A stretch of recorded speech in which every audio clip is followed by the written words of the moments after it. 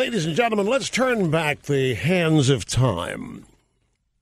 Earlier this year, you will recall during the continuing resolution debate, the funding of the budget, the raising of the debt limit, I was urging from behind the golden EIB microphone John Boehner, the Republican leadership, to force Obama to cave.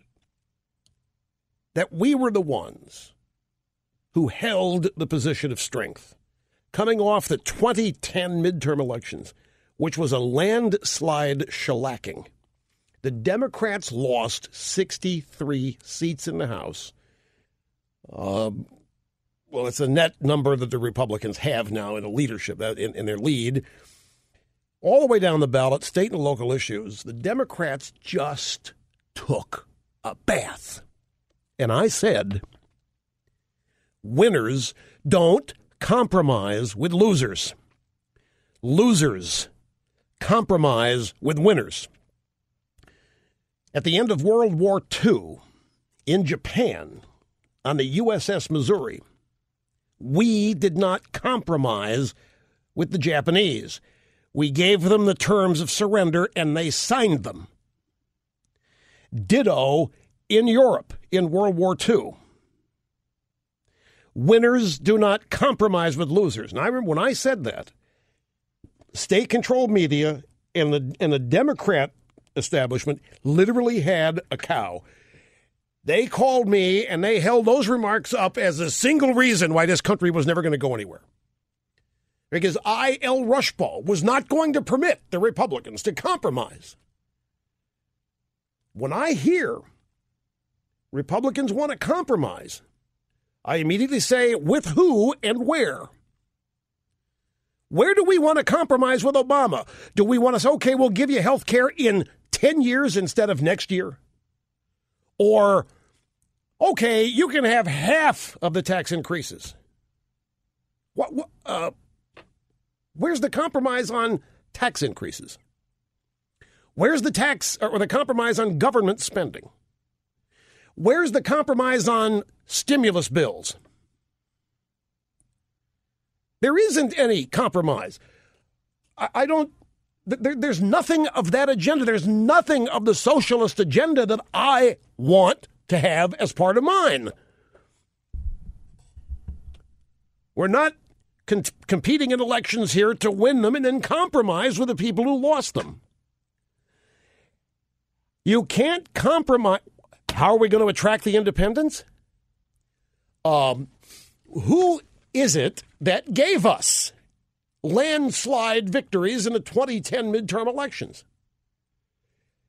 It was independents. Independents abandoned the Democrat Party, and not because of anything the Republicans were doing to attract them, because the Republicans were scared of their own shadows. The Republicans weren't saying anything. That was a flight from socialism. That was a mad dash away from liberalism and socialism, and the only place that you can go in this country where you don't want socialism is to the Republican Party. Pure and simple.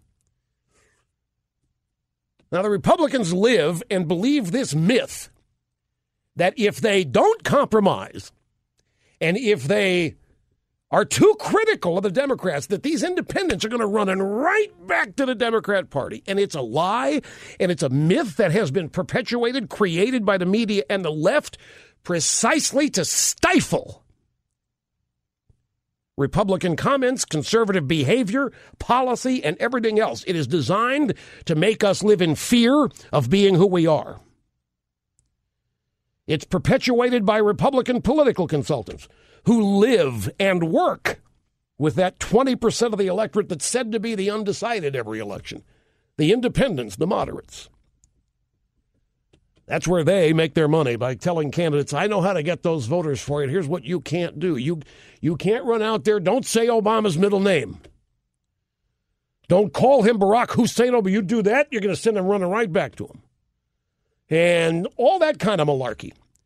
And they end up muzzling Republican and conservative candidates. And then they say, you better talk about compromise. You better talk about you better talk about bipartisanship. The American people want these two parties to get along. Really? Now how does the math on that work? Well, one party is abject, no doubt, socialist. The other party is conservative, constitutional conservative, small government, lower taxes, entrepreneurs, all that stuff. Where is the middle ground there? Where all these wizards, the independents, where do they want the compromise? Where do they want the bipartisanship to be? As far as I'm concerned, they have told us with their votes. They don't want any part of what Obama is. They voted out of guilt. They voted to be part of history. And some of them probably voted thinking if Obama won, there wouldn't be as much shouting and yelling. If they would have listened to me, I would have told them, or they would have heard me say that racism is going to get worse if this guy wins. Because virtually every policy disagreement with him is going to be chalked up to racism. Lo and behold, I, as I usually am, have been borne out right. There's nothing unifying about this guy. There's nothing unifying about socialism. Socialism has to be imposed on people. Freedom doesn't. Socialism, Marxism, liberalism has to be imposed on people against their will, which is exactly what this party has been doing. A Democrat party been governing against the will of the people for years. Obama's just been doing it on steroids. And these independents and others figured it out. They saw it. Their home values cut in half if they still have one. Jobs don't have any. And what are they told? Sign up for more unemployment compensation. That'll stimulate the economy, Pelosi said. That's not what they want. Some people do, but not the people we're talking about. You can't compromise with people who want to turn this country into a socialist state. Actually, you can. See, the problem is it's way too easy, but you shouldn't. Not if you want to keep America, America. Like I said yesterday, the single word that has been used to create the most damage in this country is compassion. And that's why it's easy to compromise with these people, because everybody on our side seems to want to be considered compassionate. And compassion is defined by the left. So the bigger government is, and the more people it's taking care of, the more compassionate you are, the bigger heart you have. Well, I've always preferred Jack Kemp's definition of compassion. We consider compassion to be the result of how many people no longer need government assistance. Compromising with socialists is how we got where we are. Compromising with Democrats is how we got where we are today. It's why Europe is falling apart right before our very eyes, because socialists were compromised with. You know, to me, it's preposterous. It's preposterous that we should even be considering compromise with socialists when we have Europe staring us right in the face. Somebody, as I say, point out to me. You tell me. Call me right now. Send me an email. Where in today's Democrat Party agenda is compromise? Tell me where you want to compromise with them. Really preposterous that this should even be a matter of discussion. With the state this country is in and the condition Europe is in. So that's why red flag went up.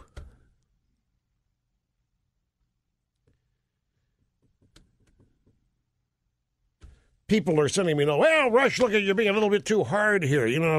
Christie, like Rudy, they talk moderate on issues, but when they get elected, they crush Democrats.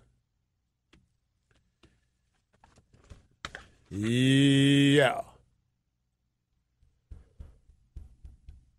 Let me ask you a question, folks. I want you to really think about this. In modern electoral history, when do you remember people first, political people, consultants, candidates, media, first even talking about independence? When did the group known as independence, when did that become a primary matter of import? a major subject matter. Where were you? What were you doing when you first heard of independence? Maybe you won't remember, but see if you can. But you look at Europe, everything that real, genuine, intelligent conservatives have been warning about for 60 years is happening right before our eyes in Europe. And we're on the same road. We have people in the Democrat Party who think Europe is utopia because the smart people are in charge and run everything. The elites are in charge of everything. 14% unemployment, but that's okay. The state takes care of them. They can't defend themselves, but that's okay because we don't believe in war. And if we're attacked, we'll just call the United States. And after they defend us, we'll complain and whine and moan about their militarism, their imperialism, but we'll take it.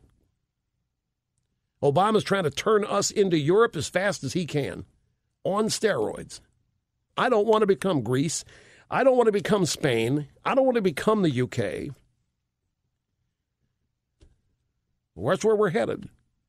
And it's utterly predictable. So somebody tell me, where do you want to compromise with Harry Reid? Where do you want to compromise with Nancy Pelosi? Where do you want to compromise with Barack Obama? Where do you want to compromise with Dick Durbin or John Kerry or Chuck Schumer? And then tell me why.